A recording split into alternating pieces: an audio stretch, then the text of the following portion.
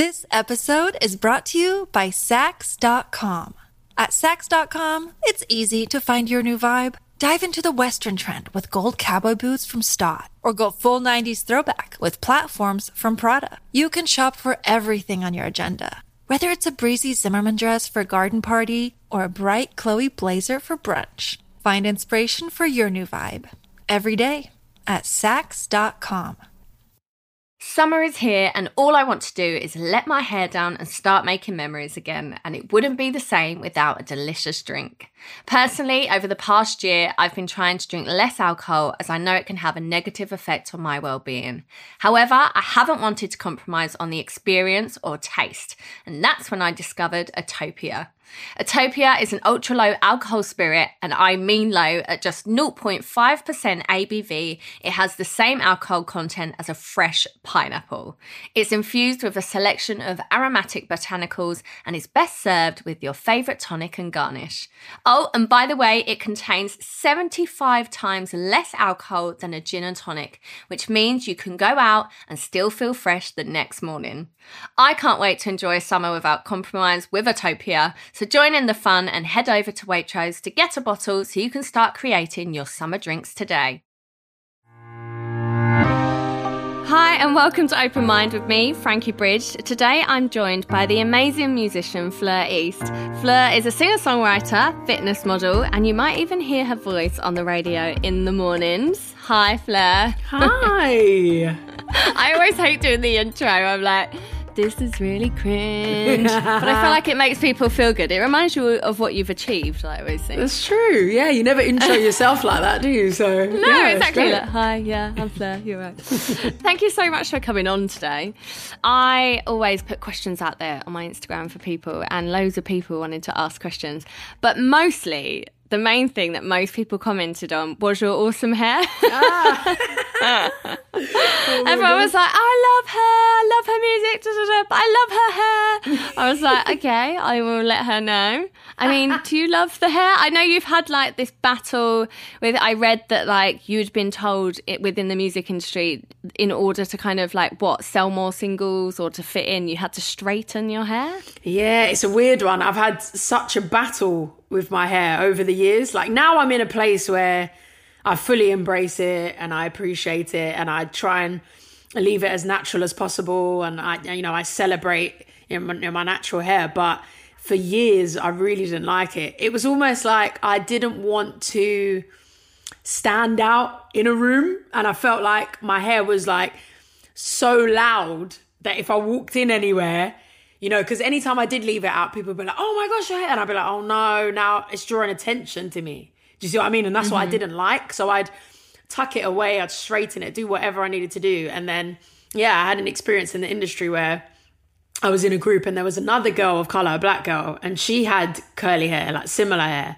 They were kind of like, yeah, well, there's one of you with that hair, so you're going to have to straighten yours. What? And I was like, you can't have two people with similar hair. That's like in the Saturdays, then we'll be like, you've all got long hair, guys, so one of you's gonna have to chop it like Frank. Yeah. I was like, what do you mean? And I remember doing like one of the first shoots and having this like straight hair, like bone straight, and sort of standing in the shoot and not feeling comfortable because Really? I'd worn my hair like naturally ever since I was 16. So I was well into my natural hair journey at that point. But how did you get to that point then, before that, where you felt comfortable with it? Because if, like you say, you went from a point of being like, I don't want to walk in a room and like be seen almost, to then, nah, at the age of 16, I'm good with this. I was coming back from a swimming lesson with school. Used to have those swimming lessons in PE.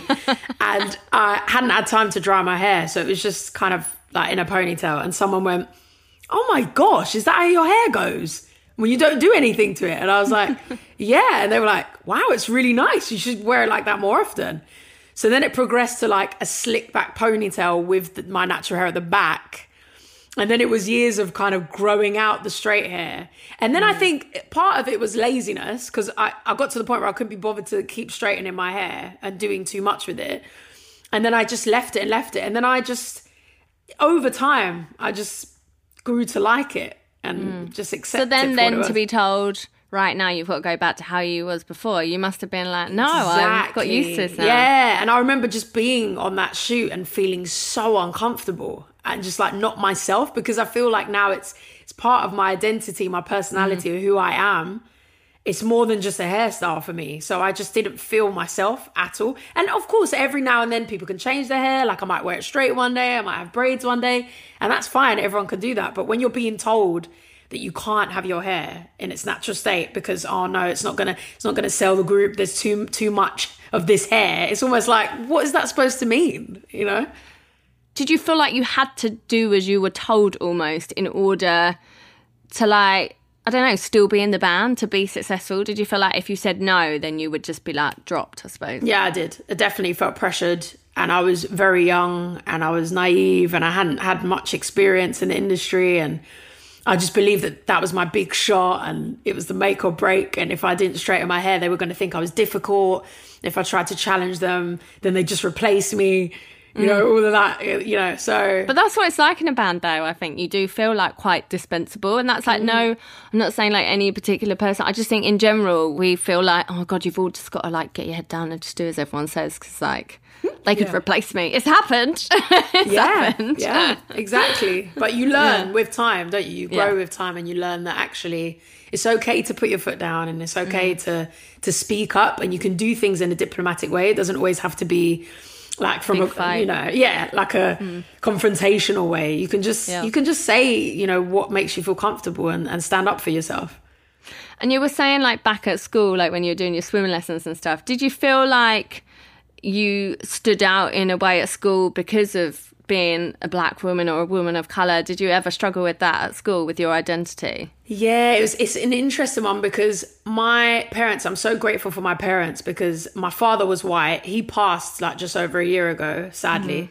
But he was white. So half of my family is all white. My mum's from Ghana in West Africa. So I was growing up in a household where it was two cultures with dual heritage, but both my parents celebrated both cultures. And obviously growing up in England, I was fully submersed in British culture and English culture.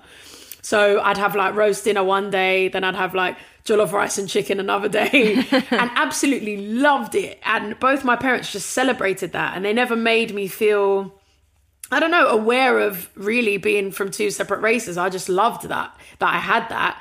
And then it was only when I was at school and there'd be conversations where, you know, guys would get in a conversation, oh, black girls are this, black girls are that.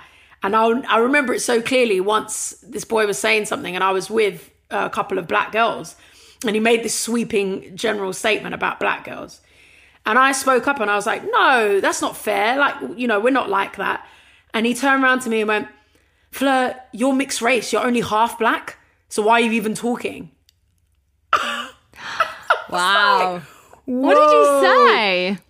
I was just stunned, because that's the first time I'd ever been confronted with something At like such a young age as well, to have to like be like, okay, how do I feel about this? What do I say? Like having all those things, like, wow. I was like, I don't even know how to respond to that. But that was the first time I felt conflicted. And I was kind of like, oh, so I can't speak then on anything, you know, directed at black women, because what, you don't see me as a black woman then. But then at the same time, if I was in a predominantly white conversation, I wouldn't be seen as white either. So it's like, and then I felt like it was really unfair that, you know, I had to be put in a box in either situation. And that's when I was confronted with it, and it made me question a lot of things. And yeah, it made me feel a bit uneasy, but it was never from my home and it was never from my family. It was only when I went out into the world, and then I was faced with that. It's almost like people want you to like pick a side, but then also whatever side you pick is like the wrong side, well, depending on where you are. It's and like... the most annoying question that I ever got asked growing up was, so what would you say you're more like? Would you say you're more white, or would you say you're more black? Like, what? And I was like, what does that even mean? Like, I don't even know how to answer that, because I think because I came from such a wholesome upbringing. And because I think maybe some people could answer that pretty easily, like if they didn't have a parent, you know, as prominent in their lives or whatever. But I had both parents, you know, very involved in both sides of my culture. So to be asked that question was actually like, I'd get really offended by that, because I'd be like, what are you trying to say? What, I should erase half of me, or just disregard a complete, whole part of me. I just never really saw it that way. So that was really hard. And did you find that it affected, like, as someone who wanted to be in the music industry, did you feel like it made your journey through that harder? Yeah, because I didn't ever think that would be a challenge. I never saw any difficulty with that. It was only, like I said, in school. And then there would be things like, oh, you got really nice hair. Like, are you fully black or are you half black? And all these questions of, oh, black girls can't have nice hair, so I have to be mixed with something else. And like these types of comments, and just never really feeling like I belonged in either camp, sort of thing. Yeah. But then coming into the music industry, funnily enough, I was always considered the black girl. Mm-hmm. And still to this day, it's not like, oh, Fleur the mixed race girl, it's, oh, Fleur the black girl. So it was like people saying things to me like, I've had such a tough like journey in the music industry, and people would say things like, oh, it's a crime, you're so talented, like if you were white you would have been so much more successful, like it's because you're black that it's even harder. And comments like that are so, like, they're so hard to swallow, because you just think, that hurts, because I can't do anything about the colour of my skin. And if there's any truth to that at all, then that is so unfair. Do you know what I mean? Yeah. Especially when you're working so hard and you're putting everything into it, and singing's all you ever wanted to do, and it's your dream. And let's and then not forget, you're freaking talented as well, so it should have nothing to do with it. Do you know what I mean? Well, yeah. But it's like people in the industry were saying to me, like, it's a crime if you were white. We wouldn't even be having this conversation. You'd be top of the charts, you'd be killing it, all of this stuff. And yeah, that's just difficult to hear things like that.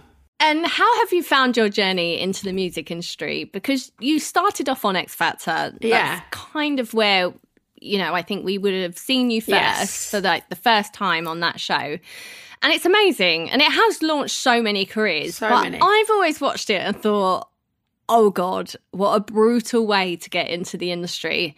Because you could argue that it has started so many careers, and that I was 12 and I was really young. But still, with both bands, I had that like slow progress into success, a way to get comfortable with it, to find my feet. Like, my one thing I always think of with X Factor is you guys have to learn to use in-ears so quickly. So for people who don't know, in-ears are for when you're on stage in a massive room, so you can hear what you want to hear. So you can choose to hear the band, or you can hear yourself, and silly things like that. But that's something that people wouldn't think of. And for some reason, I'm always like, but the in-ears, because I could never get mine down. So I've got dodgy ears. So how did you find that? Like, did you give it much thought before you went on? Well, this is the thing. I think there's always like this misconception that majority of the people who go on any kind of TV talent show have kind of just wandered on and have not had much experience. But not many people know that before I even auditioned for the show, one, I'd done it before when I was 16. So I'd already kind of tasted like the atmosphere, kind of knew what it was like. But then in between that time, I was touring, I was in multiple bands, I was part of DJ Fresh's live band, which, took me on tour around the world for 2 years. And we were, because he's a DJ predominantly and a producer, he would always have guest vocalists on his tracks. So we were performing on stage with, Rita Ora, Dizzy Rascal, Rizzle Kicks, so many different people in the industry, and I was on stage with them. So that was like my apprenticeship. I learned so much. So then when I went on to the X Factor, by that time, I had so many years of experience and performing experience as well. So, the in-ears, I've done the in-ears. Okay, so you were down with that. That's fine. Something I was really worried about. But the thing is, everyone's at different levels. And that's the thing that is quite challenging about it, because I call it a crash course into the industry. I think when you do anything that's like public facing like that and having little experience, it's so daunting. Like, it's terrifying, but also such an amazing experience, because you have to learn on your feet and you have to learn things really quickly and develop, and you learn the challenges. And also I think you learn how brutal the industry is And it's brutal. Whether you go on to a TV talent show, whether you get signed, I mean, you'll know, even off of a TV show, it's hard. Like, it's so competitive. It's emotional. It's mental. It's physical. Like, there's so much of you that's getting tried and tested. And yeah, I think, you know, it's kind of like the best way to learn is on a show like that, because it's just, you're straight in at the deep end. And how did you find it afterwards? Because I would feel like, would you say you've had kind of, your career has gone throughout the years, you've had some real highs and real lows. Yeah. Like, how have you dealt with that? Like, anyone in these industries have that, but it's hard to take, no? It is hard. And I think it's interesting that you mentioned that you started everything at the age of 12, because I look back now and I think I'm lucky that I kind of, everything kicked off in a big way for me when I was 26. And you know, in this industry, that's like considered old. I'd been to school. I'd done everything like the normal way, let's say. You know, had all my sleepovers, had all my parties, went to uni. Did you? You know, I did like all the normal stuff. Oh, yeah, wicked. I did like all the regular stuff. So I was really grounded in my friendship groups and, you know, knew who I was really. So the minute everything started happening and I got into the industry, it was almost like, okay, well, this is amazing. But at the same time, this doesn't define me because I know who I am without it. So it's like, even now, like all of the amazing things I do, I don't take any of it for granted, because I still feel like it's like I'm straddling two worlds almost, because I come home, all my friends are my friends from school. They're the same people. Like, I have friends in the industry, but really and truly, like, my friends that hold me down are the friends that know me for years. So I can be at my friend's house one evening, and then I can be on a red carpet the next day, and I can be on stage performing to thousands of people the next day. But that's the best way, I think. That's the nice part. I don't know about you, but my friends, they keep me grounded. They're going to be the ones that are like, they'll say things like, I've got this one eye that just like, when I go on the red carpet, it just closes more than the other. And they're the ones that are sending me the picture and being like, oh, it's done it again. And That is yeah, like, that's a bad example, but you know what I mean. Like, they're the friends that have known me forever, and they can say what they want. And I think sometimes in our industry, you can get surrounded by the wrong people.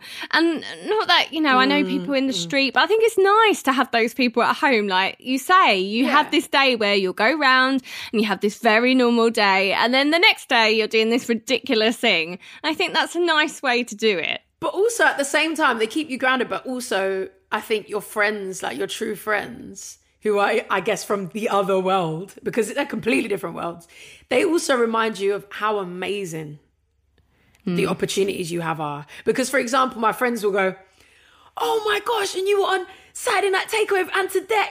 What are Ante Deck like? That's so cool that you got. And it's almost like, and then I go, yeah, actually, that is so cool that I got to do that. Like, and thank you for reminding me of how cool it is, because I think you can get swept up in it and just take it for granted. You're like, oh yeah, and I'm going to this other awards night, and it's just, it's not another.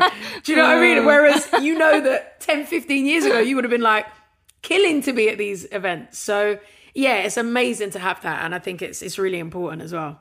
And has it ever made you kind of struggle mentally? Like, have you ever had times where you thought, you know what, why am I doing this? Like, why am I putting myself through this? Yeah, I think any competitive profession, like whether you're like an athlete, you're a dancer, you're a singer, you're an actor, you're in the fashion industry, like, you know, all these industries are so competitive, and you take it personally because it's all based on your own ability. Do you know what I mean? It's not like you're doing an equation, a maths equation. Oh, maybe you did the working out a bit wrong there, but the answer's one answer. Do you know what I mean? It's not like that. It's like, it's a very personal thing, because you put yourself out there and it's your talent and you're being judged on your talent. So it's not like, oh no, they just got that equation wrong there, or they took a wrong turn there. No. It's, I don't like her. I don't like her voice. She's not good enough. I hate that song. She's rubbish. Like, and you're like, whoa, okay, this is now my art, this is my talent, this is my gift that I'm sharing with everyone. And you put yourself on this platform and everyone just judges you. It's weird. It's like people put you on a pedestal the minute you're on TV or they see you in a magazine. It's like you're not a human being anymore. Like, you know, I've been in the corner shop and someone said to me once, "What are you doing here?" And I was like, "Well, you know, I'm just getting some milk and cereal." And they're like, "What?" And I'm like, "Well, I still have to live. Like, I'm still a person." It's like a special shop. Yeah, it's like I'm still a person, you know, like, but there's almost like this, I don't know, there's this veil, and people think that, I don't know, like you're bulletproof, that you can just take anything, like they can just fire the shots and you can just take it. And really and truly, like, I think anyone would be lying if they said that they didn't read a comment online about themselves or see a review of something they put out and it didn't affect them. Of course it does.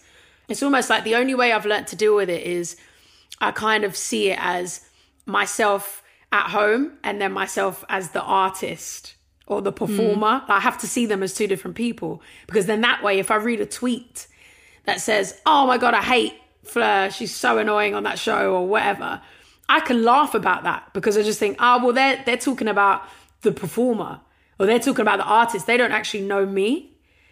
So if I separate the two, then I've been able to deal with it, and I actually can laugh at those things, because I just think, they're sitting at home, they're just tweeting about someone they've seen on TV. It's not, I don't see that as a personal thing. That's how I can deal with it. And they don't know you personally, I suppose. So it's like, well, they don't really know me, so it's fine. Like, I had someone message me the other day. I'd been talking about something on telly and they didn't agree with what I'd said. And I started to think, oh my God, maybe I shouldn't have said that. And like, maybe my view was wrong and I hadn't really thought it through.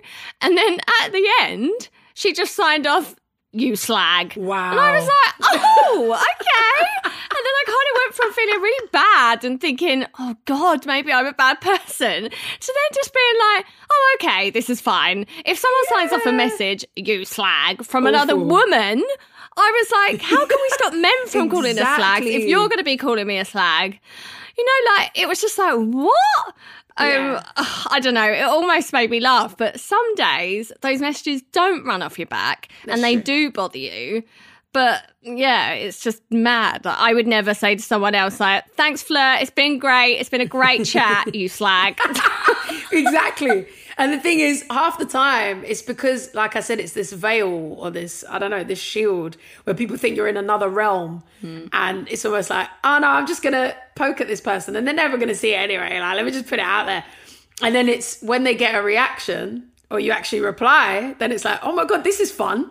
So then it's like almost like a drug, and they just keep going for it because they just want a rise out of you, just want a response from you, because then they think, oh my gosh, they've actually taken time out of their day to reply to me. And it's almost like that. They just want some form of interaction, and they know that they're going to get it if they say something negative. Because half the time, if people are saying, "Oh, you're great, it's weird. You kind of see those comments and you're like, oh, that's lovely. But you always, the one that sticks with you is that one negative comment, and it's so annoying. But it's true. And then you give that more airtime. So I've tried to kind of like, if I'm going to reply to a comment like that, then I will respond to every comment, and I'll respond to the positive comments as well, because I think it's important to acknowledge the people that are supporting you and giving you love at the same time. And is this what you think keeps you going? Is like having that mindset of they're two different people? There are other people out there that support me and I just love what I do. Is that how you keep your head up, I suppose? I think so. And I think also, like, you know, me mentioning that people see it as we're in another realm, I almost see it like that as well. I kind of see it as like, oh, this is fun. I put on my costume and I get to be that for a day. And then I come home. But really and truly, when I close the door and I'm at home and I'm with my family and my friends, those are the things that matter.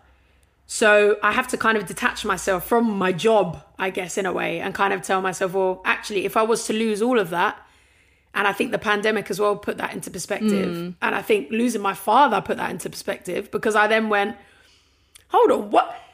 I was sitting down one day and I spent a good few hours annoyed about this one comment on Daily Mail when I've just lost my father. And that's like my world. And really and truly, that's all that matters to me.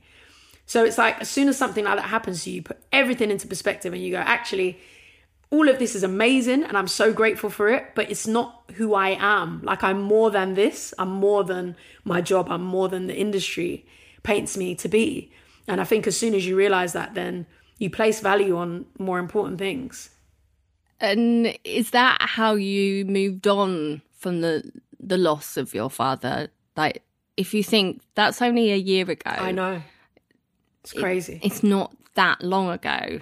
That must have been so difficult for you to kind of find a moment in that to go, this is how I'm going to move forward. Oh, yeah. Like I didn't even know how to feel initially. But I was saying before that because it happened just before the lockdown.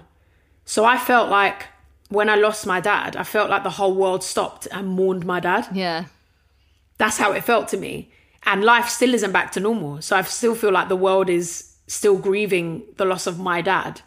Even though obviously no one knows my dad apart from me and my family. But I feel like that. Does that feel nice or does that feel horrible? Like, does it feel like it's stopping you from being able to move on?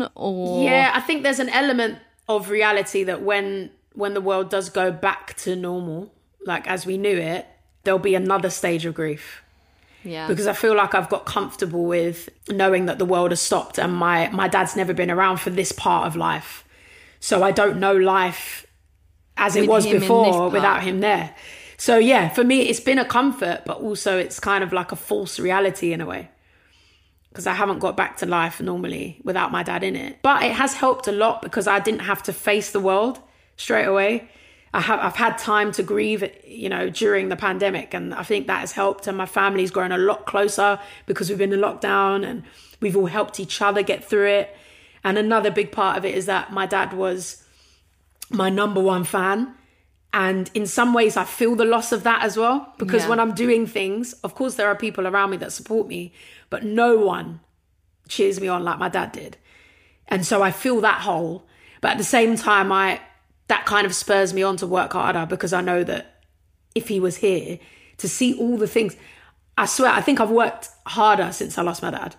Well, funnily enough, someone actually asked the question because I put questions out on Instagram and someone said that they've lost both their parents and they said, how did you cope after losing your dad, which you've said, and do you feel pressure to make him proud? And you've kind of said that you do.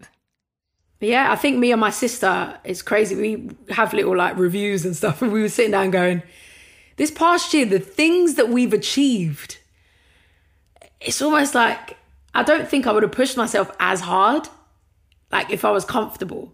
I feel like the moment I lost my dad, I went, well, now I've got to just keep doing it now, like in his name. Like I've got to do something, for my dad to be proud. And I know that obviously I did so much when he was here, but I still feel like I have more of a point to prove now, in a way. But do you feel like that's a good pressure or bad pressure that you're putting on yourself? Is that like a big ask? I don't know. I feel like it is in some ways, but then I feel like it's the thing that keeps me going. And also it's like I can remember him in a positive way because I'm going, well, I'm going to do this for him. And if I'm performing or I'm, on stage or I'm on the radio, whatever I'm doing, I'm thinking, dad would have loved to see me do this.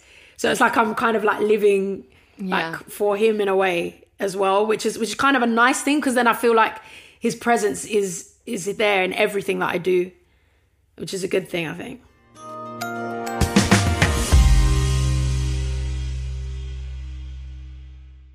This episode is brought to you by Sax.com. At Sax.com, it's easy to find your new vibe. Dive into the Western trend with gold cowboy boots from Stott, or go full 90s throwback with platforms from Prada. You can shop for everything on your agenda, whether it's a breezy Zimmermann dress for a garden party or a bright Chloe blazer for brunch. Find inspiration for your new vibe every day at Sax.com. Hi guys, summer's finally here and I'm looking forward to catching up with friends and family as much as possible. At all those get-togethers, I like to have the option of being able to moderate my alcohol intake without missing out on the occasion. That's when I love a refreshing Utopia and Tonic. It's an award-winning non-alcoholic spirit with all the flavour of a premium gin but less than 0.5% alcohol. Our friends at Utopia have given us an exclusive offer for Open Mind listeners. Just head over to clinkspirits.com and use the code OpenMind at checkout to get £5 off a bottle of Utopia and free shipping. Enjoy the summer with a bit of mindful moderation.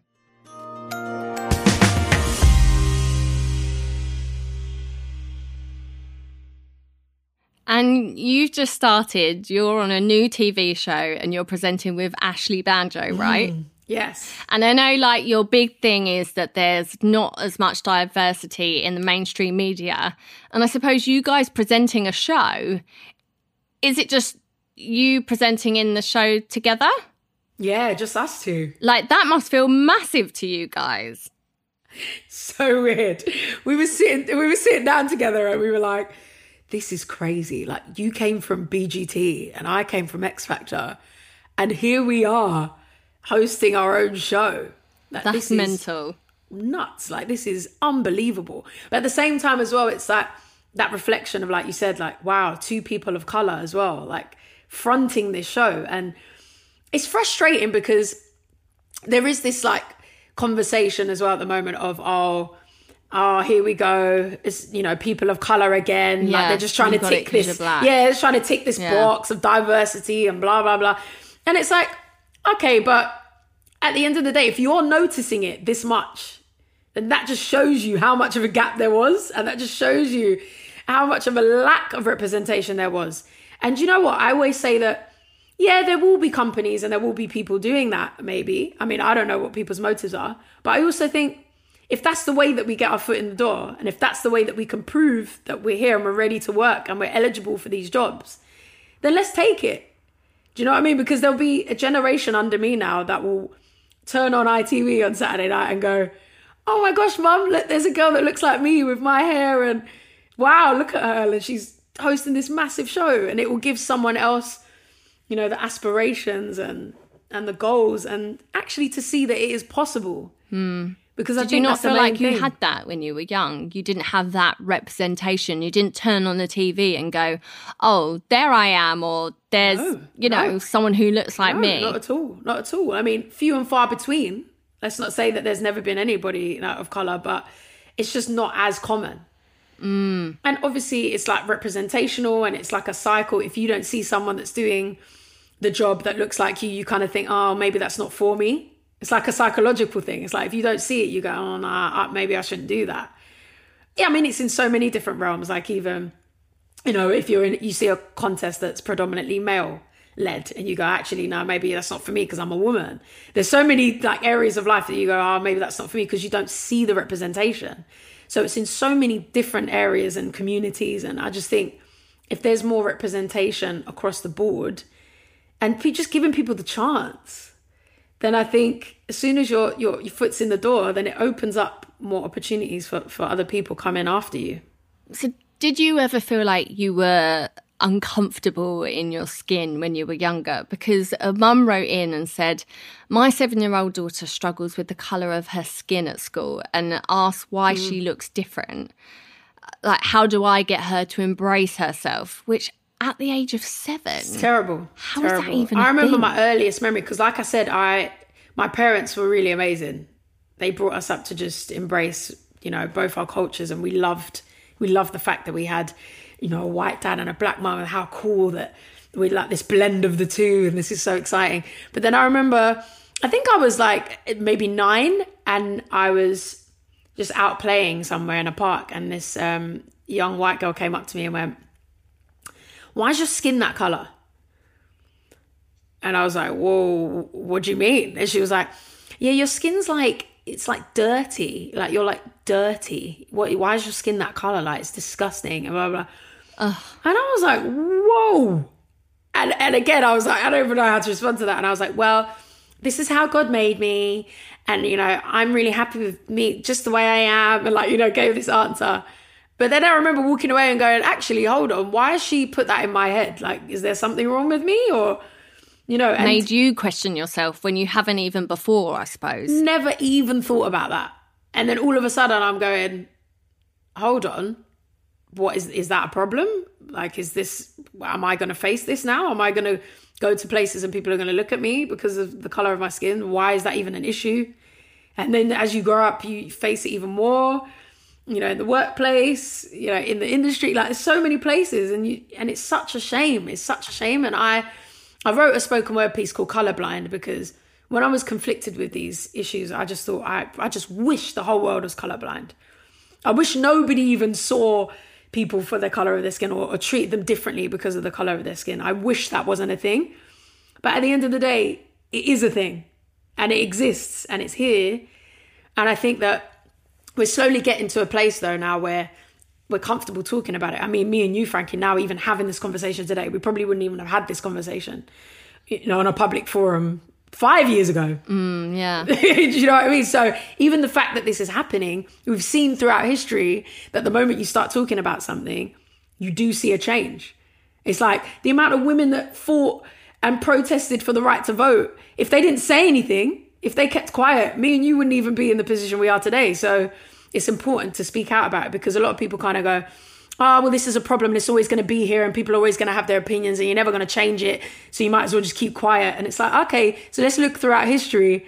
And if see we how just that's stayed silent, out. exactly, Yeah. then none of us would be here today and have the opportunities that we have today. So yeah, I think just keep talking about it. And so on that subject, someone wrote in and said, how would you educate a white person who doesn't want to offend but wants to understand more?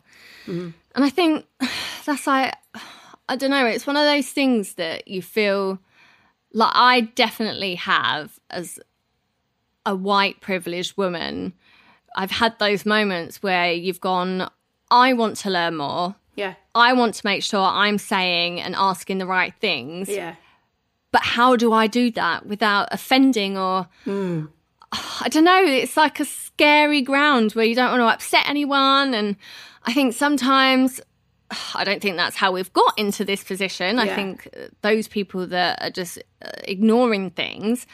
But I think now it is being spoken about more. Sometimes you do think, what is the right thing to say or what is the right thing to ask? And do you ever get people who say to you, like, what am I supposed to say? What is the right or wrong thing to do?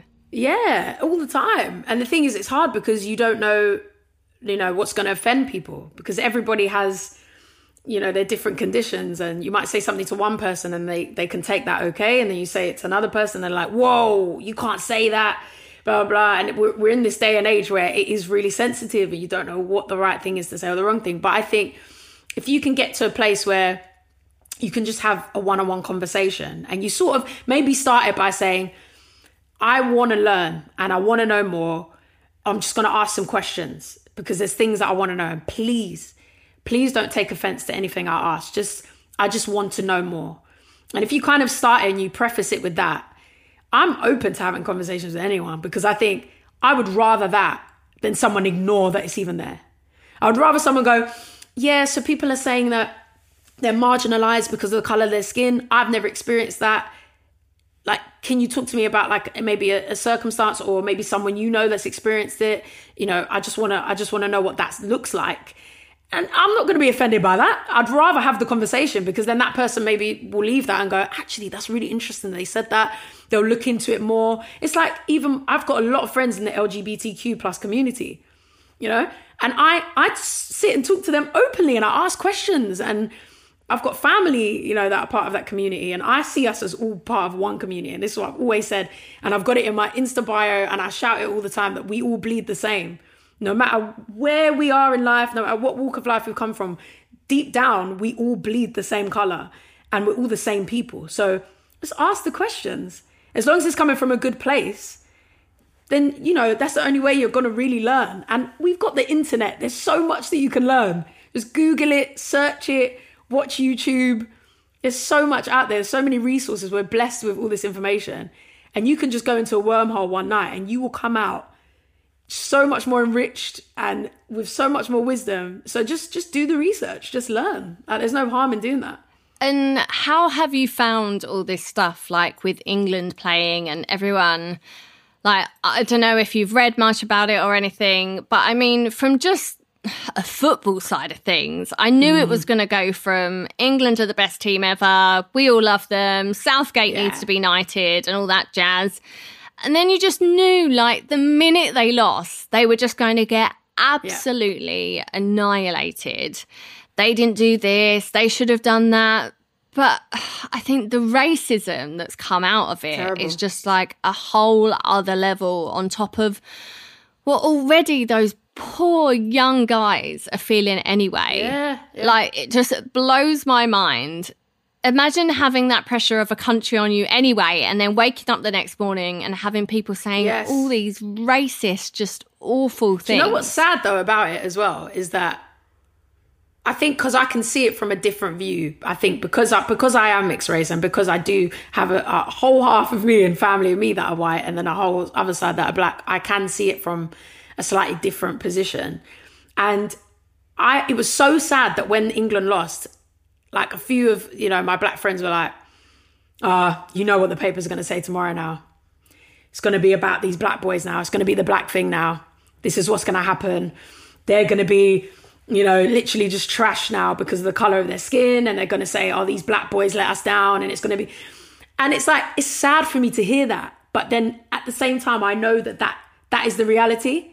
And as soon as I went onto social media, all the comments on the players' pages, everywhere, like it was awful. And I posted about it today and someone went, oh, I hate to say this, but, I don't think it was because of the color of their skin. I think people were just annoyed that they lost. And I was like, I think you need to open your eyes and read the comments. Because fair enough, yes, it's not everyone. People are always going to get shut down. If you're part of a team, you're playing for your country and you lose. Yeah, loads of people have experienced that. But it's when they're bringing up the color of your skin within that insult.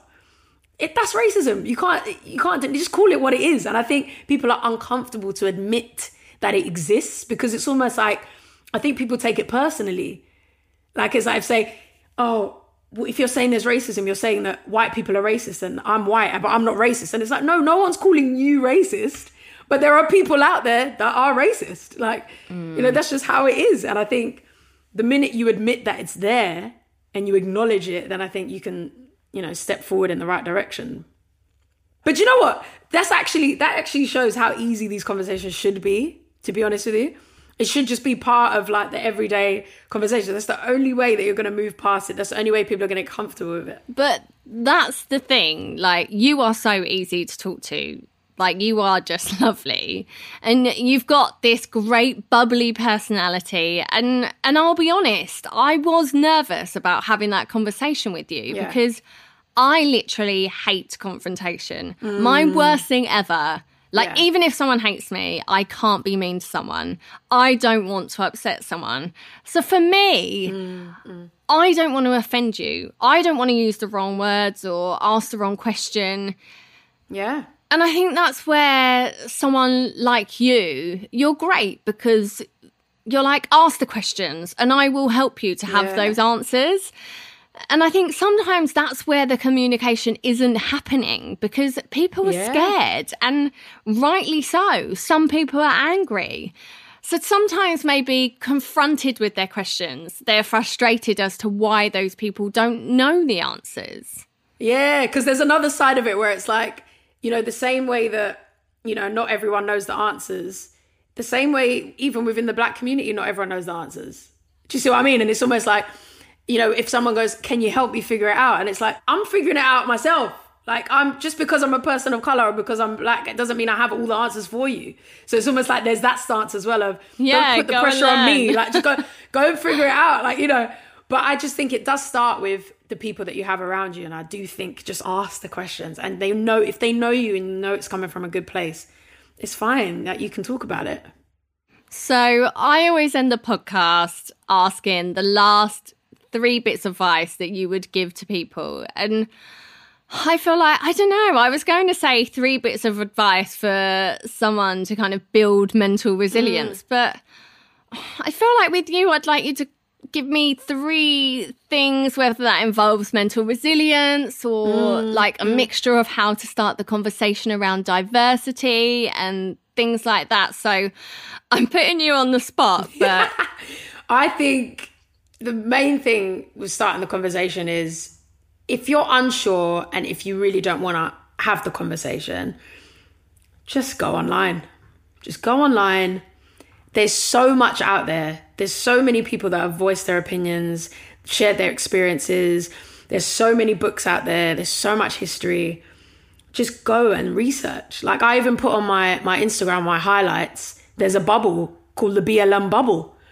And you can just click on that. And that's stuff that I've found over time online, like little nuggets that I found, and I thought, oh, this is a cool way of understanding it, or this is a great way of explaining this argument.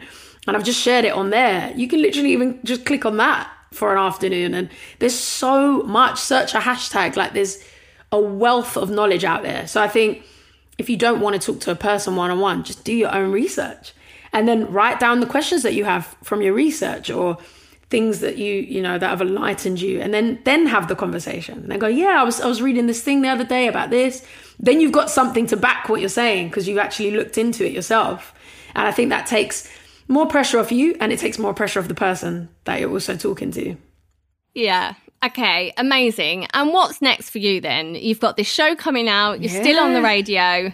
Yes. Are we going to be getting any more music? Yes, I am definitely going to release some more music. It was hard for me because I released just before the pandemic, and then everything shut down, and I was going to tour my album, and I was gutted that I couldn't do that. And now it's almost like in those 2 years I've grown again, and I'm a different person again. So I feel like I've got to record new music now to reflect who I am now. So I'm going to do that, over the next few months. And I think it's really cool being an independent artist, because I've got the freedom of just putting it out on Spotify as and whenever I want. And I've fallen back in love with why I got into music in the first place. Yeah, sometimes you have to do that, don't you? You need to take a step back and go, oh my God, yeah, this is what I love about it, and pick those bits instead of just doing what you think is supposed to be doing. Yeah, exactly. Well, thank you so much. I've loved talking to you. I feel like you've really lifted me. You're just one of those people, you've got like such a good energy. So thank you so much. I think everyone's going to love it. Thanks, Frankie. No, it's been really good. Really good. Thanks. Thanks so much for listening to this episode of Open Mind. I hope this has been really helpful to you. If you have been affected by this episode, or would like to find out any more information regarding mental health, then please head over to mind.org.uk. And follow me on Instagram to look out for my stories, where I reveal each new guest and collect all of your fantastic questions to put forward to them. See you soon.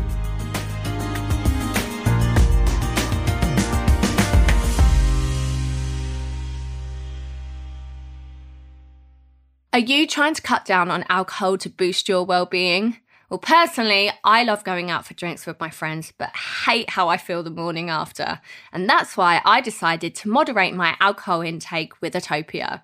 They have an ultra-low alcohol spirit that tastes just as good as my usual drink, without any of the nasty side effects or embarrassing photos. Looking after yourself is important, so why not take this month to get focused on your well-being? Join me in cutting down on alcohol intake today and start making the most out of every occasion with no regrets. Looking after yourself is important, so why not take this month to get focused on your well-being? Join me in cutting down on alcohol intake today and start making the most out of every occasion with no regrets. Wake up with a spring in your step and your well-being in check. Available from Waitrose and online.